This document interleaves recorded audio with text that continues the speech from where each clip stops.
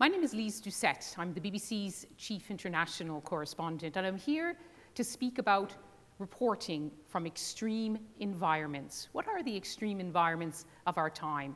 Well, in them, I would include some of the places where I spend some of my times, the war zones, the areas of conflict.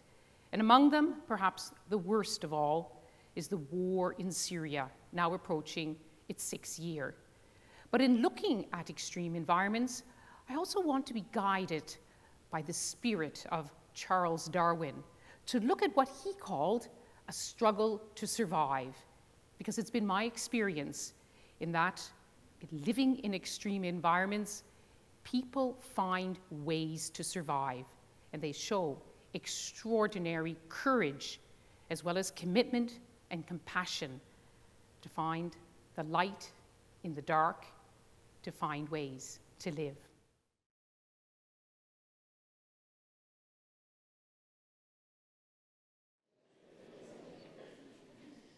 So good evening and welcome to the final lecture in the 2017 Darwin College Series on extremes. Our lecturers this year have taken us from extremes of climate, politics, economics, human endurance and longevity to the universe itself. Tonight we turn to effectively news. Now news is fundamental to any democracy. Wise decisions can only be made by a well-informed public. We must see with clear eyes. There is good and bad to be discovered. The extremes hold dangers, and the center is always at risk. Attila was there, targeting Rome. Hitler seduced the angry and the gullible. Read, mark, learn, and inwardly digest. Accurate news from extremes must be heard and understood. And in today's confusing world of alternative facts and alt-truths, the honest news gatherer is essential to the well-being of our societies. Long ago, in almost forgotten years, when small earthquake in Chile, not much damage, had been replaced as the all-purpose filler on slow news days by worthwhile Canadian initiative at the UN, Some Interest, I lived in a small happy city in the prairies in Canada. And we listened to As It Happens on CBC Radio, one of the jewels of Canada's democracy. From the hotspots of Africa, and then from Pakistan and Afghanistan, there came the honest voice of a young woman with a familiar Acadian accent, as Canadian as she could possibly be. It was almost as if Anne of Green Gables had left her peaceable Presbyterian village to trek from unrest to unrest, tragedy to tragedy, danger to danger. I suspect there were plenty admiring her courage, and not a few saying prayers for her safety. That was Lyse Doucet's voice, who today is Chief International Correspondent of the BBC. She is one of those on whom we most depend to frame an accurate view of the extreme situations around the world, someone who shapes our understanding and thinking, and that's a fearsome burden. So I'm delighted to welcome her tonight to speak on reporting from extreme environments.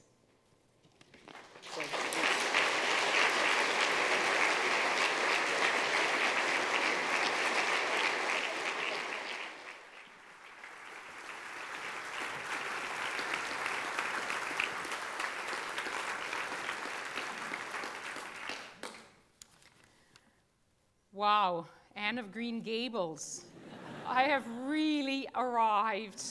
I actually feel that it doesn't even matter whether this lecture goes well or not. I've just thank you. Thank you so much for your kind introduction. And most of all, thank you to Darwin College for asking me to be one of your series of distinguished speakers at this distinguished university. And thank you to all of you here in this hall, all of you who are watching outside, listening outside. Here it is, a balmy evening in the beautiful city of Cambridge, and a hint of spring in the air, and you could be doing so many other things tonight with your time. And, you know, instead, you're coming to hear about extreme environments, and I'm very, in fact, I'm extremely grateful.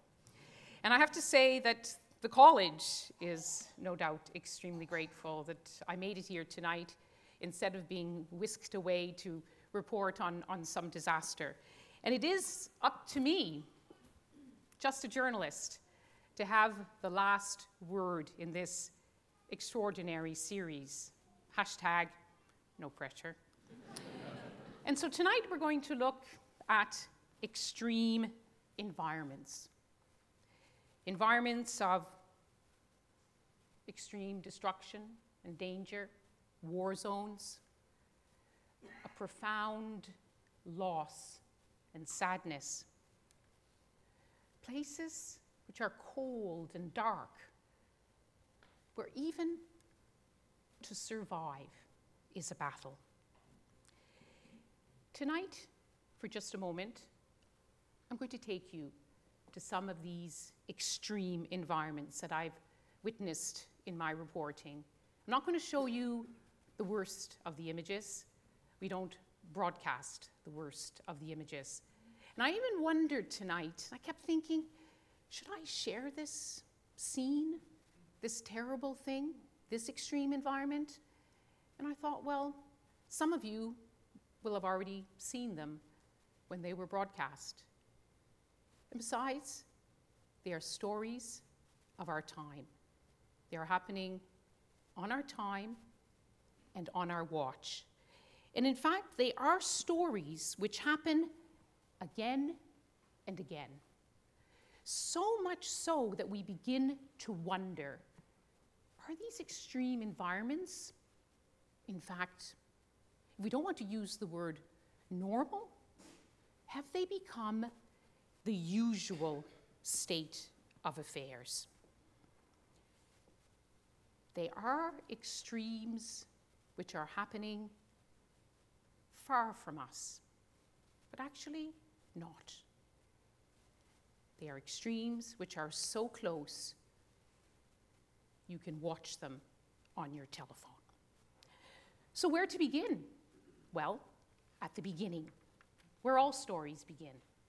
Once upon a time, not so long ago, in fact, it was quite a long time ago, in the 19th century, there was a man, a biologist named Charles Darwin. And what does he have to say to someone like me? Not a scientist, not a biologist, a journalist who has the privilege of traveling to memorable countries at momentous times, of being in places where kind people open up their hearts and their homes, places where history is still lived, not something which has been left behind, and where daily life can be hard to survive, heartbreaking at times, and occasionally horrific. Now, Charles Darwin's most famous quote, at least for unscientific types of people like me, was, you know it, what is it? Do I hear a little S? Right, survival of the fittest. But when I went to look it up, I found out it wasn't his quote at all. Hashtag fake news. Alternative facts. Listen, this is the Darwin series at Darwin College. We cannot give Charles Darwin a bad name.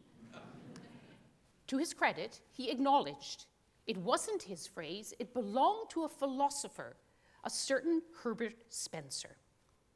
But Darwin himself spoke of a struggle for existence, a struggle for life. And his, of course, is a historic sweep, millennia of evolution, the survival of the species, still debated and dissected to this day. The task of my profession, journalism, is of course far smaller, far less significant. But I wanted to approach this lecture tonight with, let me say, a little bit of Darwin's guiding spirit. Because to speak about reporting from extreme environments is, in essence, also finding out how people survive, about this Darwinian struggle for life. Because extreme environments call on everyone, men, women, children, to do whatever it takes to survive. And in too many places, too many people don't survive. But time and again, the places where I have been, some of the most extreme environments of our time, I find that people do carry on. And they find something within themselves, the force to carry on. Even in the worst of places, you find life. You hear laughter. You see light and hope. Hope, humor, and at times even acts of heroism. They are the weapons people use in extreme times to survive. And they are extremely important, or not. Because survival, a profound sense of threat, also pushes people to do extreme things, terrible things, unspeakable acts, unthinkable violence, cruelty. Extreme environments can be man-made, and sometimes they are created by forces beyond our control, by weather, by other forces. And sometimes they're exacerbated by what we as humans do. And I'm sure all of you tonight, when you came to a lecture on extreme environments, you all had an image in your mind of what, for you, is an extreme environment. So indulge me for a moment. As a TV and radio broadcaster, I stand somewhere in places in the dark of night and it seems like the middle of nowhere, and you look out into the eye of the camera and you wonder who's listening, who's watching. And believe me, sometimes you hope nobody is listening or watching. But because I can see all of you tonight, tell me what you think of. Just shout, what do you think of when you think of extreme? What place? What kind of extremity? Syria. Aleppo. Volcanoes. Explosions. Poles. Exactly. Maybe you think of Syria, Aleppo, the poles. Perhaps you think of Yemen, pushed to the brink of starvation by a devastating war. Or of northern Nigeria, southern Sudan, Somalia, all places right now where aid agencies warn millions are on the brink of starvation. Maybe you think of extreme weather, the devastating aftermath of earthquakes, floods, tsunamis. The Indian Ocean tsunami of 2004, the worst ever tsunami. I stood in a place like that and I wondered, how do people carry on after this? How do you go on when everything and often everybody that you held dear is gone, vanished in seconds? How do you survive that? Maybe you think of extreme violence. And in our time, the group regarded as the most extremist of all, the so-called Islamic State, or Daesh. Or maybe you think of something different. Maybe you think of places not far from where we sit tonight. Maybe you think of grinding poverty, even here in the city of Cambridge. Maybe you think of homelessness on the streets of Britain. Extreme environments can also be very small, but still very significant. Extreme places can be very personal, but very painful. And of course, let us not forget that there can be extreme environments of extreme happiness. And then, ladies and gentlemen, I think we would all say we would love to be extremists. So all of you have thought about or lived within environments, places, and times you would call extreme, and they all matter. I come here before you tonight not as an academic with a huge body of decades of research, or some world-class author who's come up with a brilliant theory about how the world works or doesn't work. I'm just a journalist. And what we do is we tell stories. So tonight, I'm going to tell you some simple human stories, because it has been my experience that sometimes the small stories have the power to tell you something much bigger about a much bigger story. And in our time, I would sadly like to say that there are not many stories much bigger than the war. Whoops.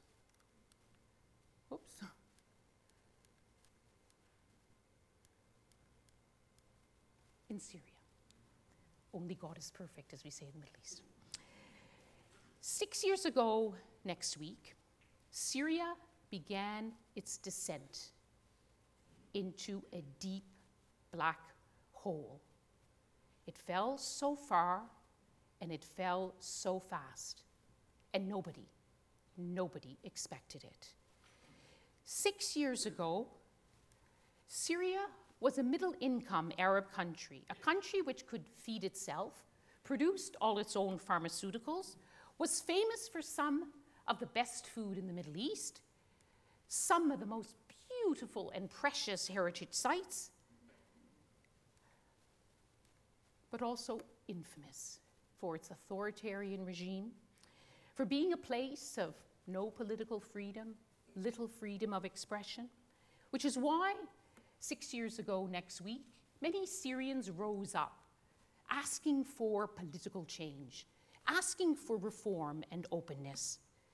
It was, as many of you will know, one of the last countries to rise up at what was at that time known, and perhaps too romantically, as the Arab Spring.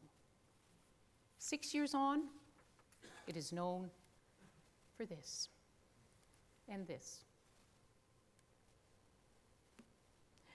More than half of Syria's pre-war population of 22 million is now a refugee outside of Syria, forcibly displaced inside Syria, or dead.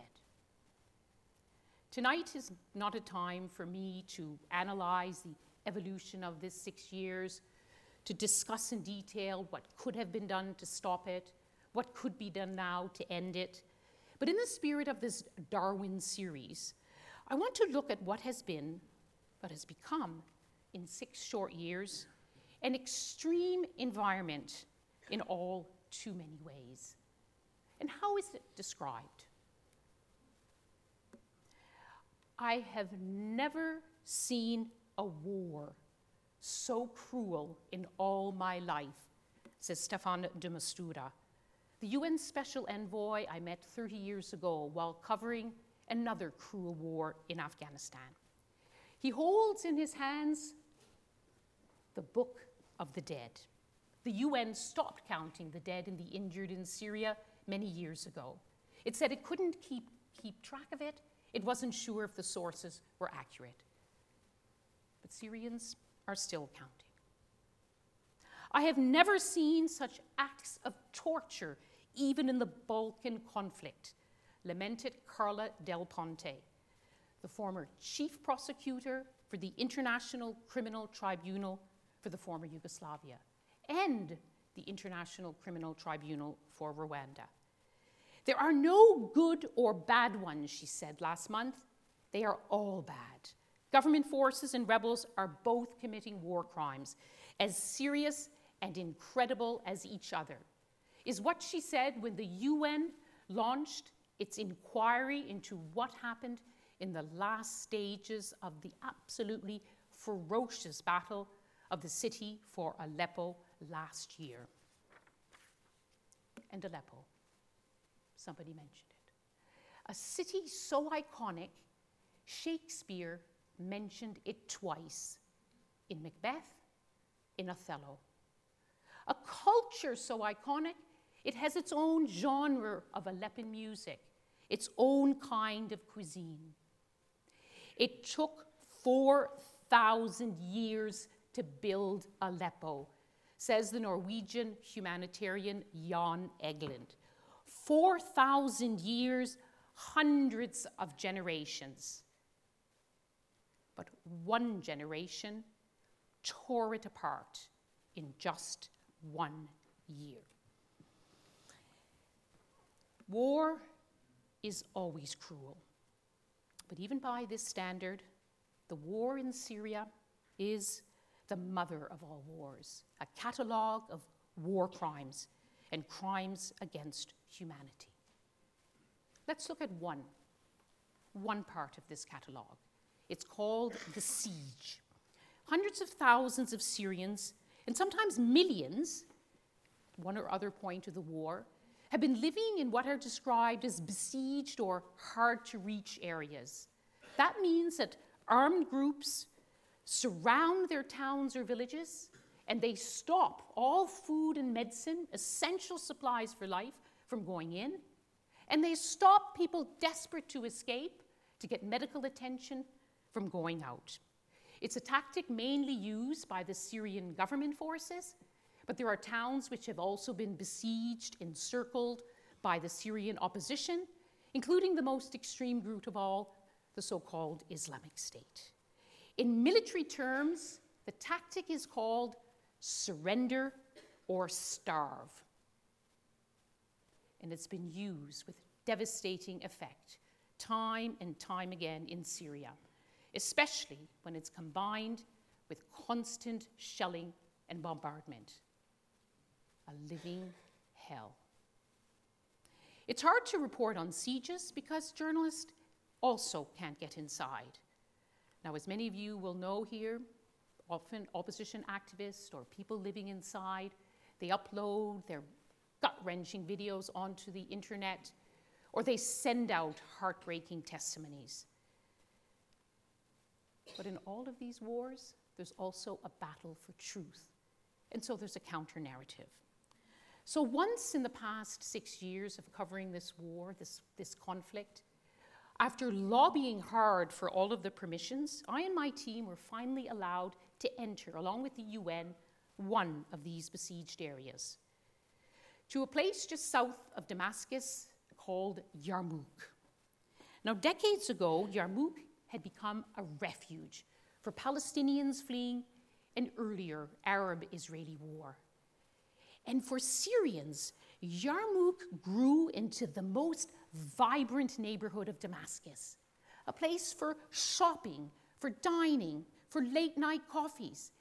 Yarmouk was, a friend told me who used to live there, a place where there was everything to make you smile. And now, no more. Let me, for a moment, just take you to Yarmouk. It could be the scene of a natural disaster, but this is man-made. Not much is left in Yarmouk. But this tide of people. Armed men struggled to contain the crowds, but they couldn't hold back the emotion. Just look at the faces. They tell the story of Yarmouk, of people, thousands of people living under siege for months upon months, without access to enough food or medical assistance. Absolutely desperate for help, desperate to get out. I'm so tired, this woman cries. Another woman stops us, pleading, please take us out. We're dying here.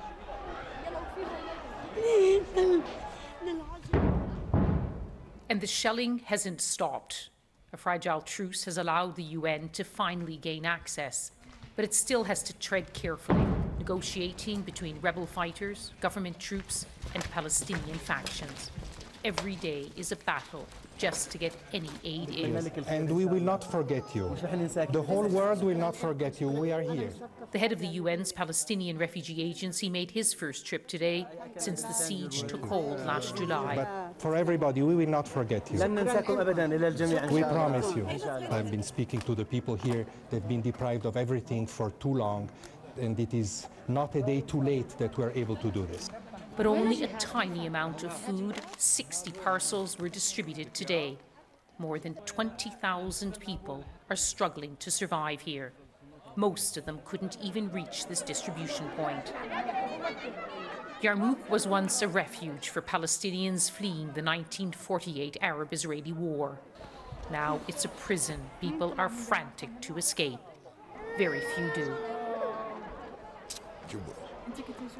This man somehow managed to get inside Yarmouk to rescue his daughter.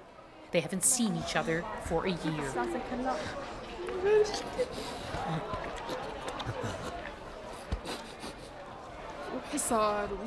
We've been living with hunger and humiliation, she tells me.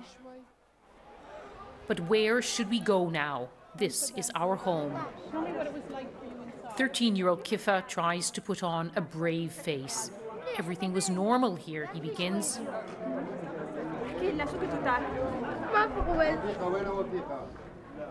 And then admits there was no bread.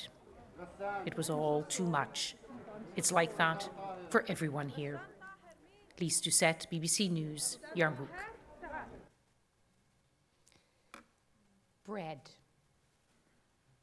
Would you ever have thought that bread could be extreme and that a boy would cry for bread? Kifa and his pregnant mother and his two sisters made it out of Yarmouk that day. Their father still had to stay inside, and then last year Kifa wanted to go and visit his father, as any child would, and now he's trapped inside again.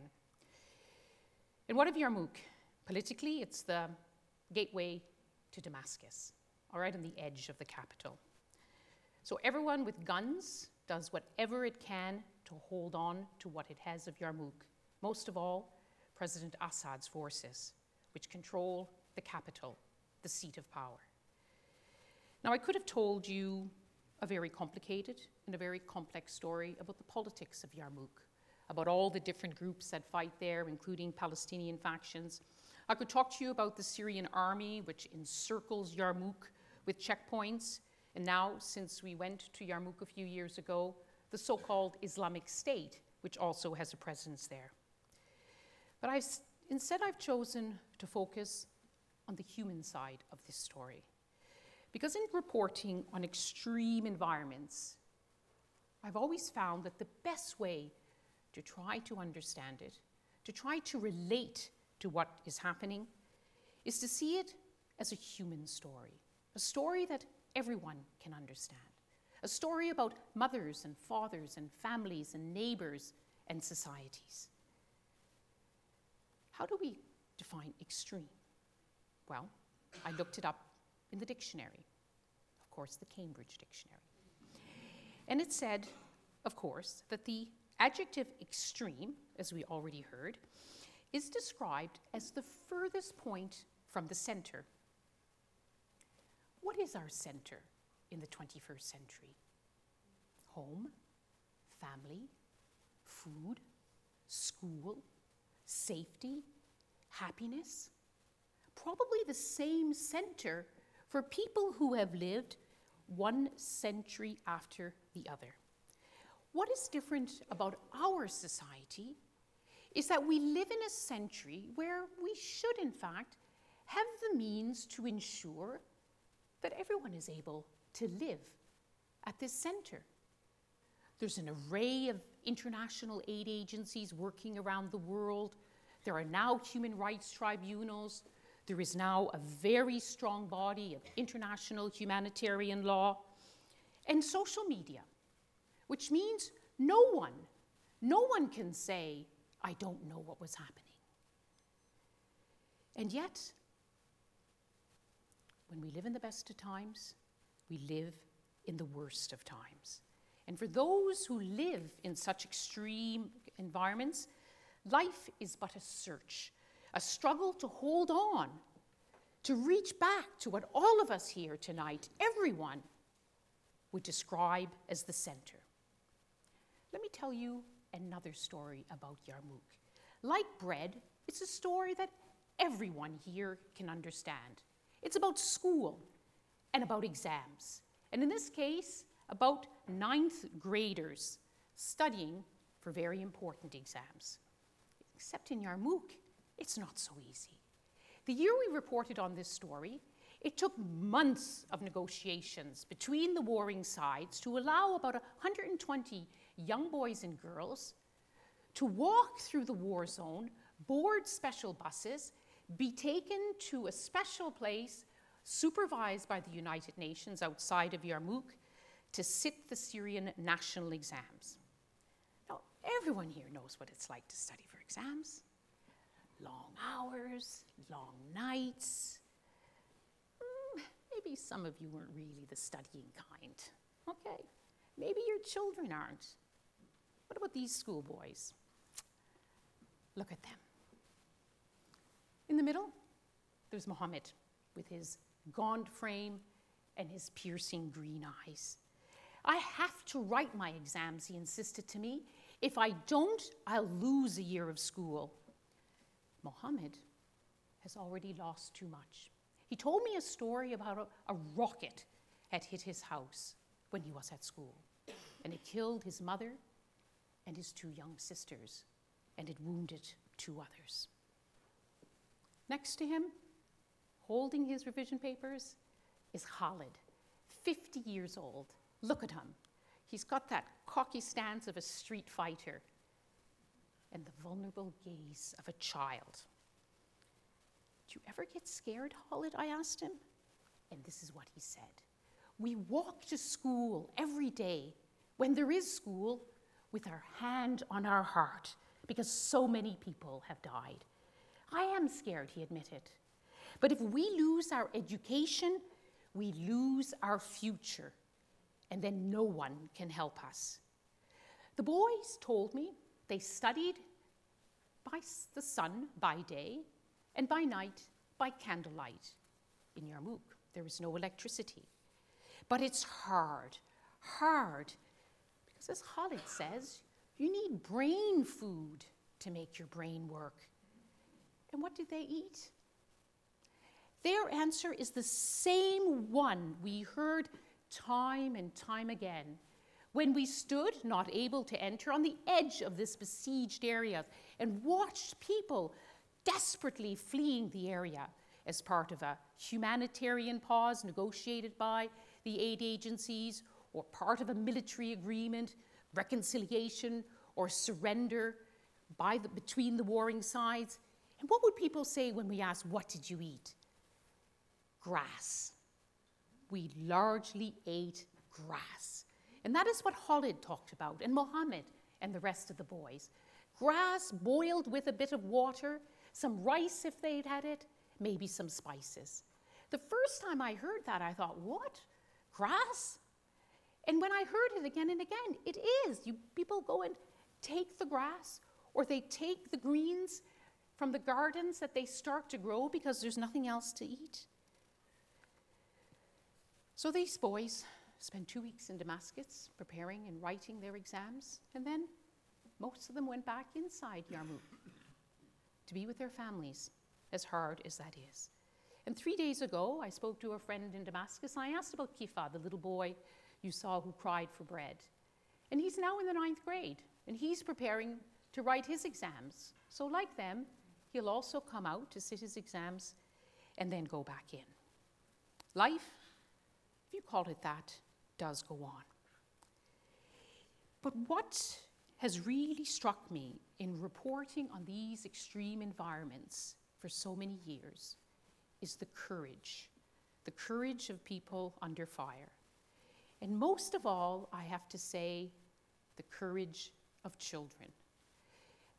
Visit after visit to Syria, I came out, and in thinking about what had marked me the most, I always remembered some child who had said something or did something. So much so that I went to the BBC and I said, we must do something. Just a story from below, talking to the children. Because they are living through an ordeal nobody should have to go through. Especially not the most youngest and the most innocent. Not only are they living through these moments, they know how to articulate them. And that is what led to a documentary some of you may have seen. We did on the children of Syria and then the children of the Gaza war, both Israelis and Palestinians. And that idea came for me after I met, in particular, one Syrian boy. I don't remember his name, but I will never forget what he said. We had gone to visit a neighborhood in Damascus called Barzeh. And the soldiers at the checkpoint said, you can't go any further. And besides, there's no point. Everything inside is fine. And so I wandered a little bit casually down the road as far as I could without attracting their attention. And a young boy, he must have been about 10 or 11, hurried by with his mother with his shopping. And I stopped them and I said, Shu akbar, kif wada? And the woman replied, well, how are things? And I replied, tamam, kulu tamam, everything is okay. And the little boy looked at his mother and he said, Mama, tell her the truth. Tell her what's happening. Tell her the helicopters are in the sky and they're bombing us every day. Mama, tell her we want it to stop. And then they hurried away and the soldiers told me to come back. And there was another girl. Her name, she didn't want to give her real name, but we called her Rhonda. She was 12, going on 13 when I met her. Now she must be about 17. We met as the war was beginning.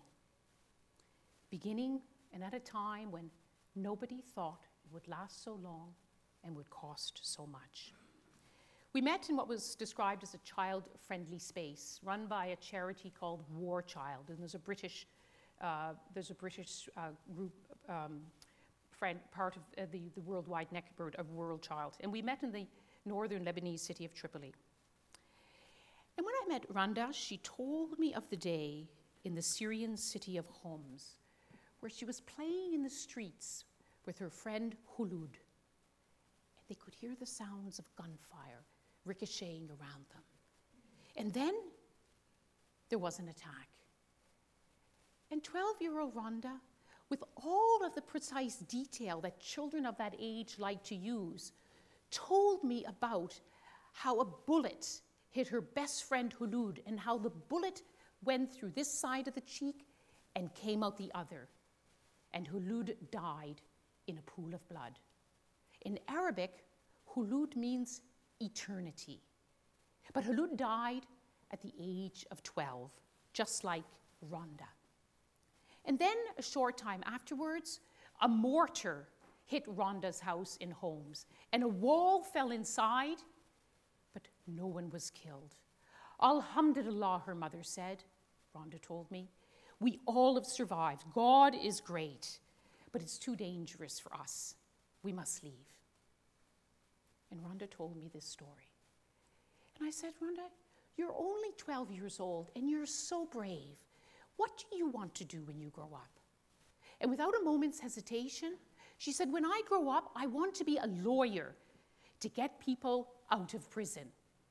And then I went on to ask my final question, but my mind was lingering on the answer to the last, thinking, why would a girl of 12 speak with such precision about prison? And I said, Rhonda, what did you mean about wanting to be a lawyer when you grow up who gets people out of prison?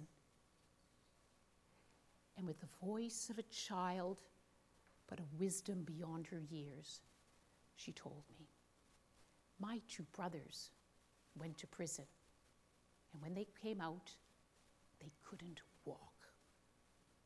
The story of a child, the story of a child growing up in a war, an extreme war of our time.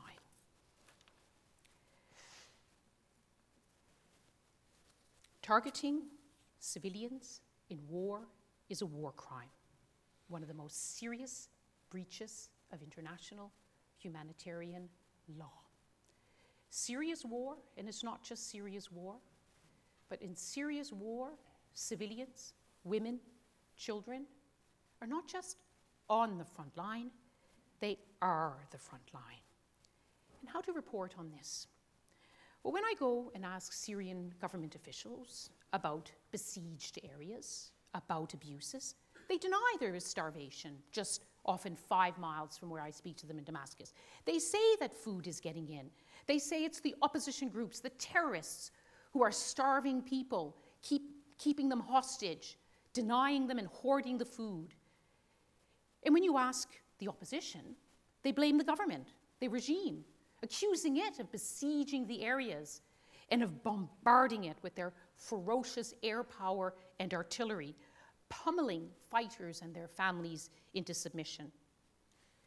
Ask the people. Often they can't tell you the truth, so afraid are they of the consequences.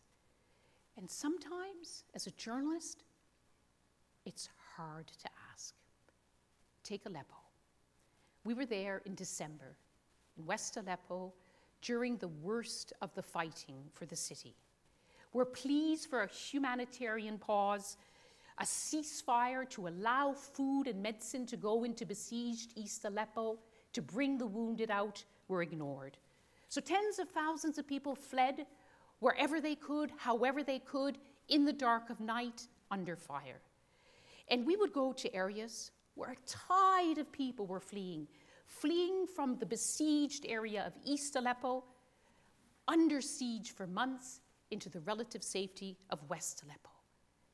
And we'd meet the people who are fleeing, exhausted men and women, elderly men and women strapped into rickety wheelchairs or onto metal vegetable carts, children trailing behind, carrying whatever they could carry.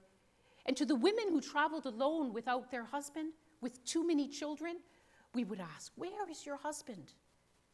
And one woman sitting on a heap of dirt-covered bags, all of the worldly goods they could carry, bursting at the seams, with her sister and their children, looked at her sister when the question came from a journalist and said, "What should I say? Mubarak, I don't know." What was her story? Was it that her husband was a rebel fighter and she didn't want anyone to know? Was it that her husband had been killed by the rebels as he tried to flee? And that was also hard to say. Was it that her husband had stayed behind because he feared being arrested when he came into a government-held area? Sometimes it's hard to be the journalist asking questions. Sometimes you don't want to ask them. But in my profession, we have a saying, and that is that the truth eventually emerges. And when it does, what will be the consequences? Who will be held accountable? And what, if any, will there be when it comes to justice? Syria's story, its extreme environment, is a story of sieges, but it's also a story, and I'm sorry I have to talk about it tonight, of horrific massacres. If you go to Wikipedia, the people's online encyclopedia, and put in Syria massacres, you'll discover that there was a massacre almost every month for years. A massacre in the sense of a killing of a large number of people in horrific circumstances at one time. And like sieges, it's very hard for journalists to be there at the time, in the place, to find out what happened. We did see one, for better or worse, outside the city of Homs in a village of Haswiya. Reports were coming out, and we read them, we heard them, that more than 100 people had been slaughtered in cold blood. We didn't broadcast the worst of the images, But this report tells you a bit of what we saw when we turned up in Haswiya and asked what has happened. The army took us in.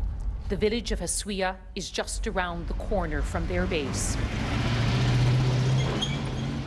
As we enter the village, some of the men who survived are on the street. There's a powerful sense of shock.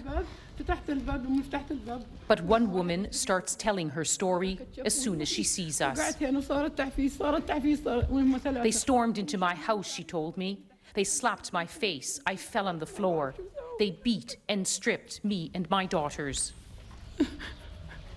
Most of the killings took place in houses down this hill. The army tells us they've cleared the area, taken away the bodies. But they say it's not safe for us to go further. We persuade them to let us take another route. In the first house they take us to, in the middle of a gutted kitchen, we see a charred body. There's a bullet hole in the center of the forehead. Then we spot another house next door, and the full horror emerges.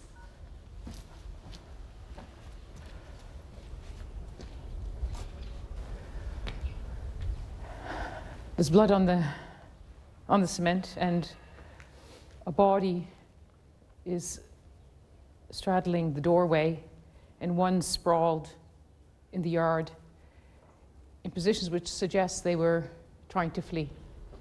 These people have been shot and burnt. The bottle of fuel is still there. Oh, further inside this compound, another grim discovery. A trail of blood from the kitchen. At least 2 people seem to have been killed here, their bodies dragged away. The floor is still littered with bullet casings. And around the back, even more bodies. A woman, completely charred, in her bed. The soldier with us says hundreds of men came across the fields. He says they were from the Islamist group, the Nusra Front, Sunni extremists. But this is it's a Sunni village. People worry this is part of sectarian violence, Alawi against Sunni. They're not just Sunnis, and these villagers support the government. Others in the village gave us the same account in front of the soldiers who surround us. One person managed to speak to us off camera, out of their earshot. She told us the army was there that day, that some had apologized, saying others were acting without orders. That version seems to tally with what activists say, that this was the work of pro-government militia known as Shabiha. Someday, we'll know for certain who did this. A war crime happened here. Lyse Doucet, BBC News, Haswiya. A war crime in a kitchen. The teacups were still lined up. In the kitchen, there was a pot in the oven. The clothing was hanging on the line. Someone came to that house, that compound, and burnt everyone alive. And after that trip, we tried, without complete success, to find out more about what really happened. But in the 30 years of covering conflicts, I have found that Syria is one of the most difficult places to find out the truth. Now let me just... So we asked an expert, a forensic pathologist, to look at what we'd found. Why people would commit such savagery. And the expert, the forensic pathologist we consulted, said this was a brazen act of impunity, cold, calculated.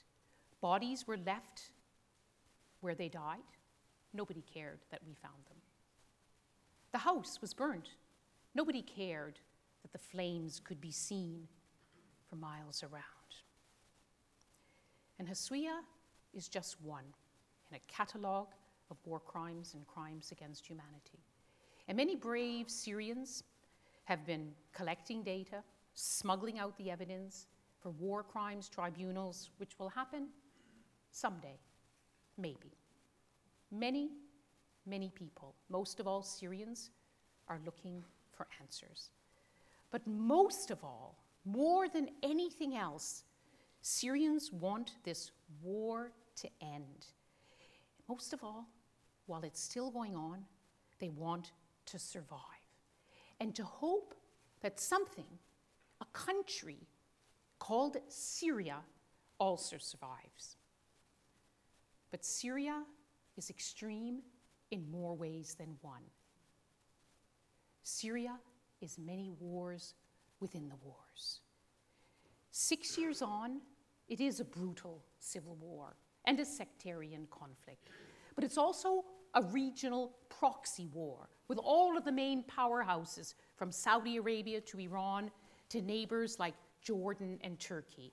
And it's also what we call a new Cold War, which draws in Moscow and Washington.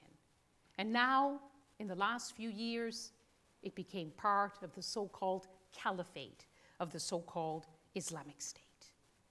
Syria has stopped being just about Syria. Foreign powers with their own interests keep the war going. So do the warring sides, still unwilling and perhaps unable, after all that has happened, to share power. In the past 6 years, the momentum has constantly shifted between the opposition forces backed by the United States, the United Kingdom, an array of Arab states, and President Assad's forces and his allies, most of all Russia and Iran. And the war has told both sides that it was President Assad who had the most loyal and the most powerful friends of all. So much so that 6 years on, and in particular after the battle ended for the city of Aleppo, the momentum has clearly shifted to the government side. The opposition is increasingly dominated by radical jihadi groups, and for many outside powers, including the West, the war which matters most of all in Syria now is the war against so-called Islamic State, or Daesh. And in the middle, in the center, the majority of Syrians, the families who just want this war to stop. And the many young Syrians who rose up 6 years ago with their slogans and placards and chanting, calling for democracy, for political reform. Many of them still fight on in civil society, but many are starting to ask whether they should give up. Syria is too not a horrible war way out there. It's become our war too. Look at British society. Look at the brave British surgeons who have risked their lives to go and perform operations in makeshift hospitals in Syria. The committed British chefs who've cooked extraordinary meals to raise money for Syria. The former British students who studied Arabic in Damascus, who started suppers for Syria and have raised hundreds and hundreds of thousands of pounds. And many people, including many of you here today, who give money, read articles, go to marches, all about Syria, so far away. But it's not just solidarity which crosses borders, threats do too.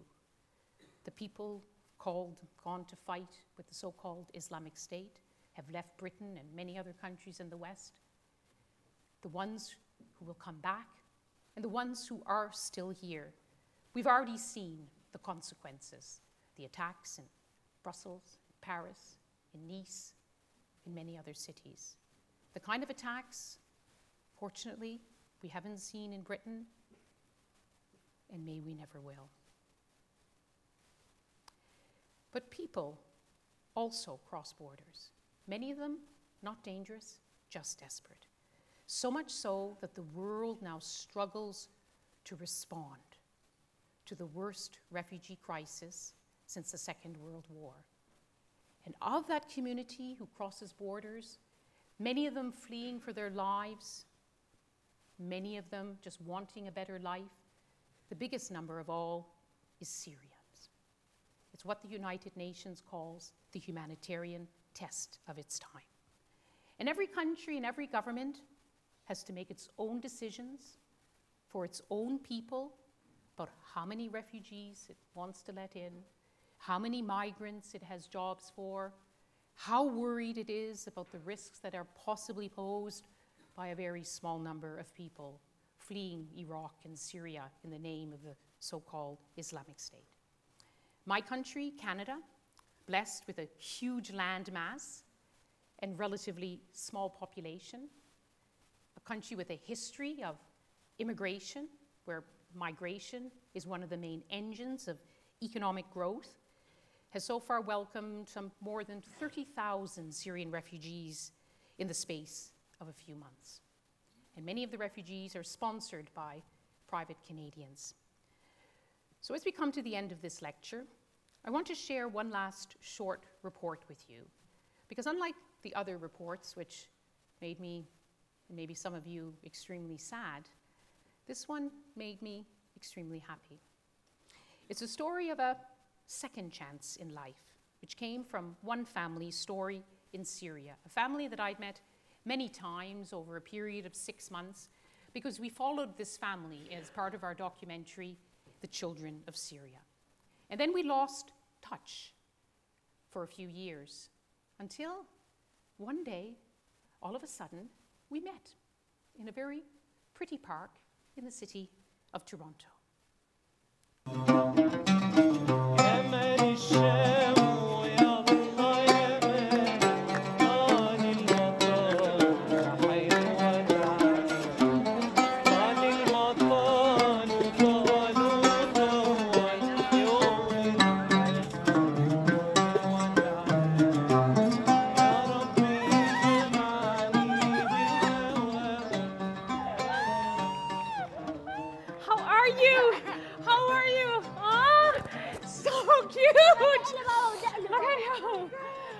Welcome to Canada!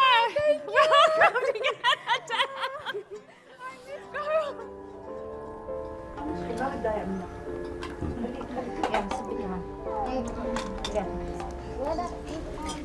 نحن مثل كأننا عايشين ناطرين الموت.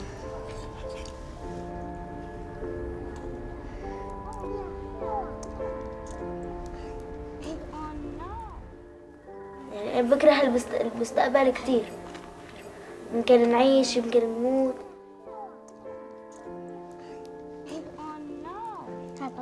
This is my room. Oh, your own bedroom now. Wow, Yeah. butterflies. Beautiful. Did you do all this? Yeah. Yeah, my drawing book. I was like excited because I will go to a new country and then I will see my new life in there. What does that say? The happy girl. This is what you're drawing now. ولما بنام شوف أحلام إنه لما بروح على كفر بطنة بيطلعوا أشباح رفقاتي.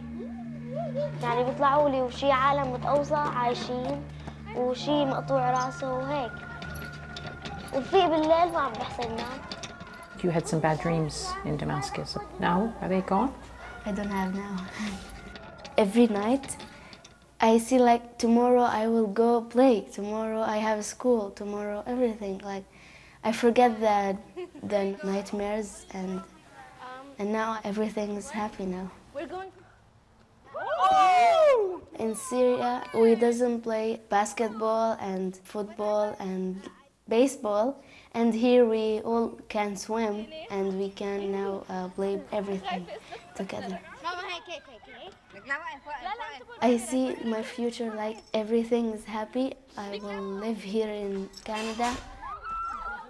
Now Canada is my country and home.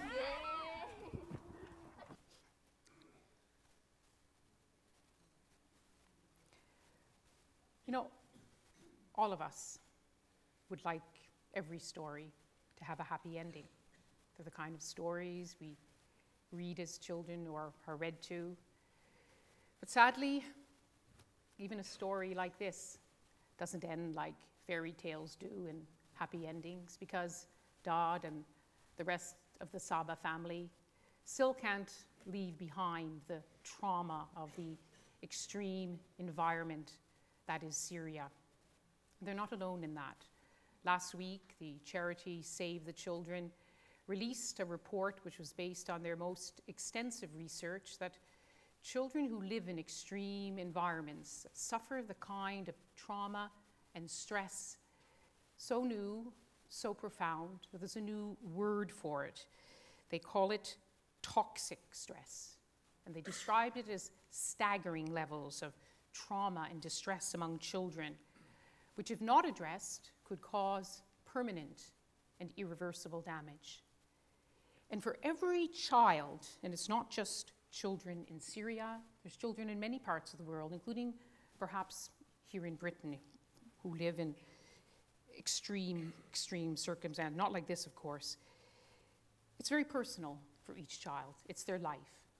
But writ large, it is the story of the future of a society, of a country, and in the world in which we live, in which it is almost impossible to contain the effects of an extreme environment. It is a story about the future of our world. Before I end, I would be remiss without acknowledging the kind of questions that I'm always asked. Why do you go to those places? Aren't you scared? Isn't it awful? I always say that the storyteller matters far less than the story. We're not the story. But suffice it to say that, yes, sometimes it's risky. Yes, sometimes we have to take caution. Sometimes we see things we wish we hadn't seen. And sometimes we have to ask questions we wish we didn't have to ask.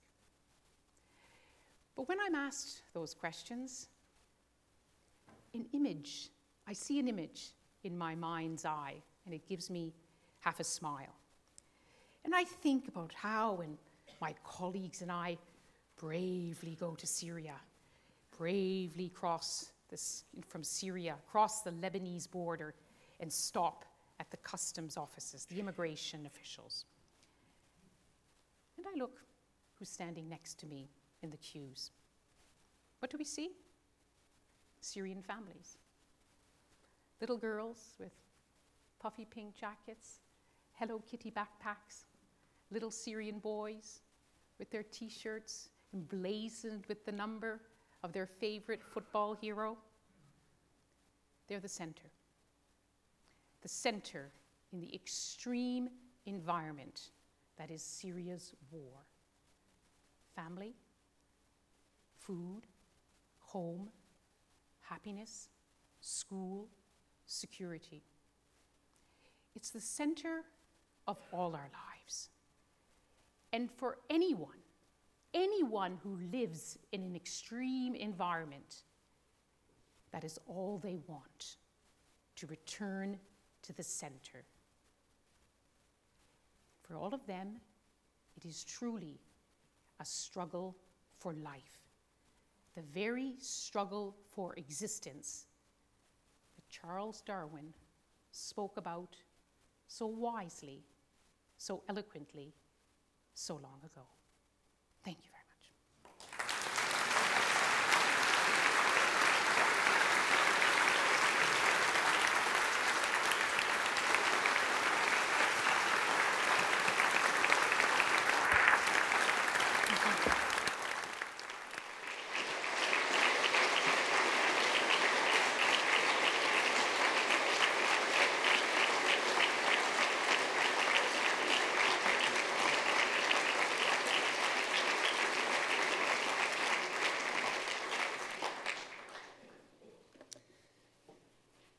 Thank you very much indeed. The experiences of those who bring the news from distant, dangerous and extreme situations into our homes on a nightly basis are really hard to comprehend. In today's interconnected world, we've come to expect that we can watch what is happening worldwide, wherever it is, on an almost real-time basis. And sadly, as a result, we can become desensitized to images of human suffering. In centuries past, the news took much longer to arrive, but there was still a strong desire to hear the headlines of what was happening. But Lyse, we're very grateful to you and your colleagues for everything you do to show and explain complex problems, putting the immediate situation into the generally and frequently complex, longer term and historic context. Lyse, you are notable for reporting facts and issues whilst ensuring that we appreciate the impacts on the people affected and we don't become callous, or perhaps not too callous. Now, before we end, we have the end of the last lecture here, Lyse Doucet. We have this year's Extremes series, and as has become traditional at this point, I can announce next year's 2018 lecture series. The speakers, there's no poster, there's a list. In fact, it follows on with migration, many aspects of migration, from law, refugees, disease, animals, migration of scientists, and so on. So we hope to see many of you, all of you, back next year. We have the third name down there is Filippo Grandi, who I saw was in Lyse in your first video from the United Nations High Commission for Refugees. So you read that for a while, but please join me in thanking Lyse for her insight and for her contributions to informing us of what takes place in distant lands and bringing it right to us, and especially for ensuring that we appreciate the gravity of the positions that all those affected are in. So thank you very much for touching our hearts and reminding us that whatever difficulties we think we're experiencing here, they certainly are not extreme. Thank you.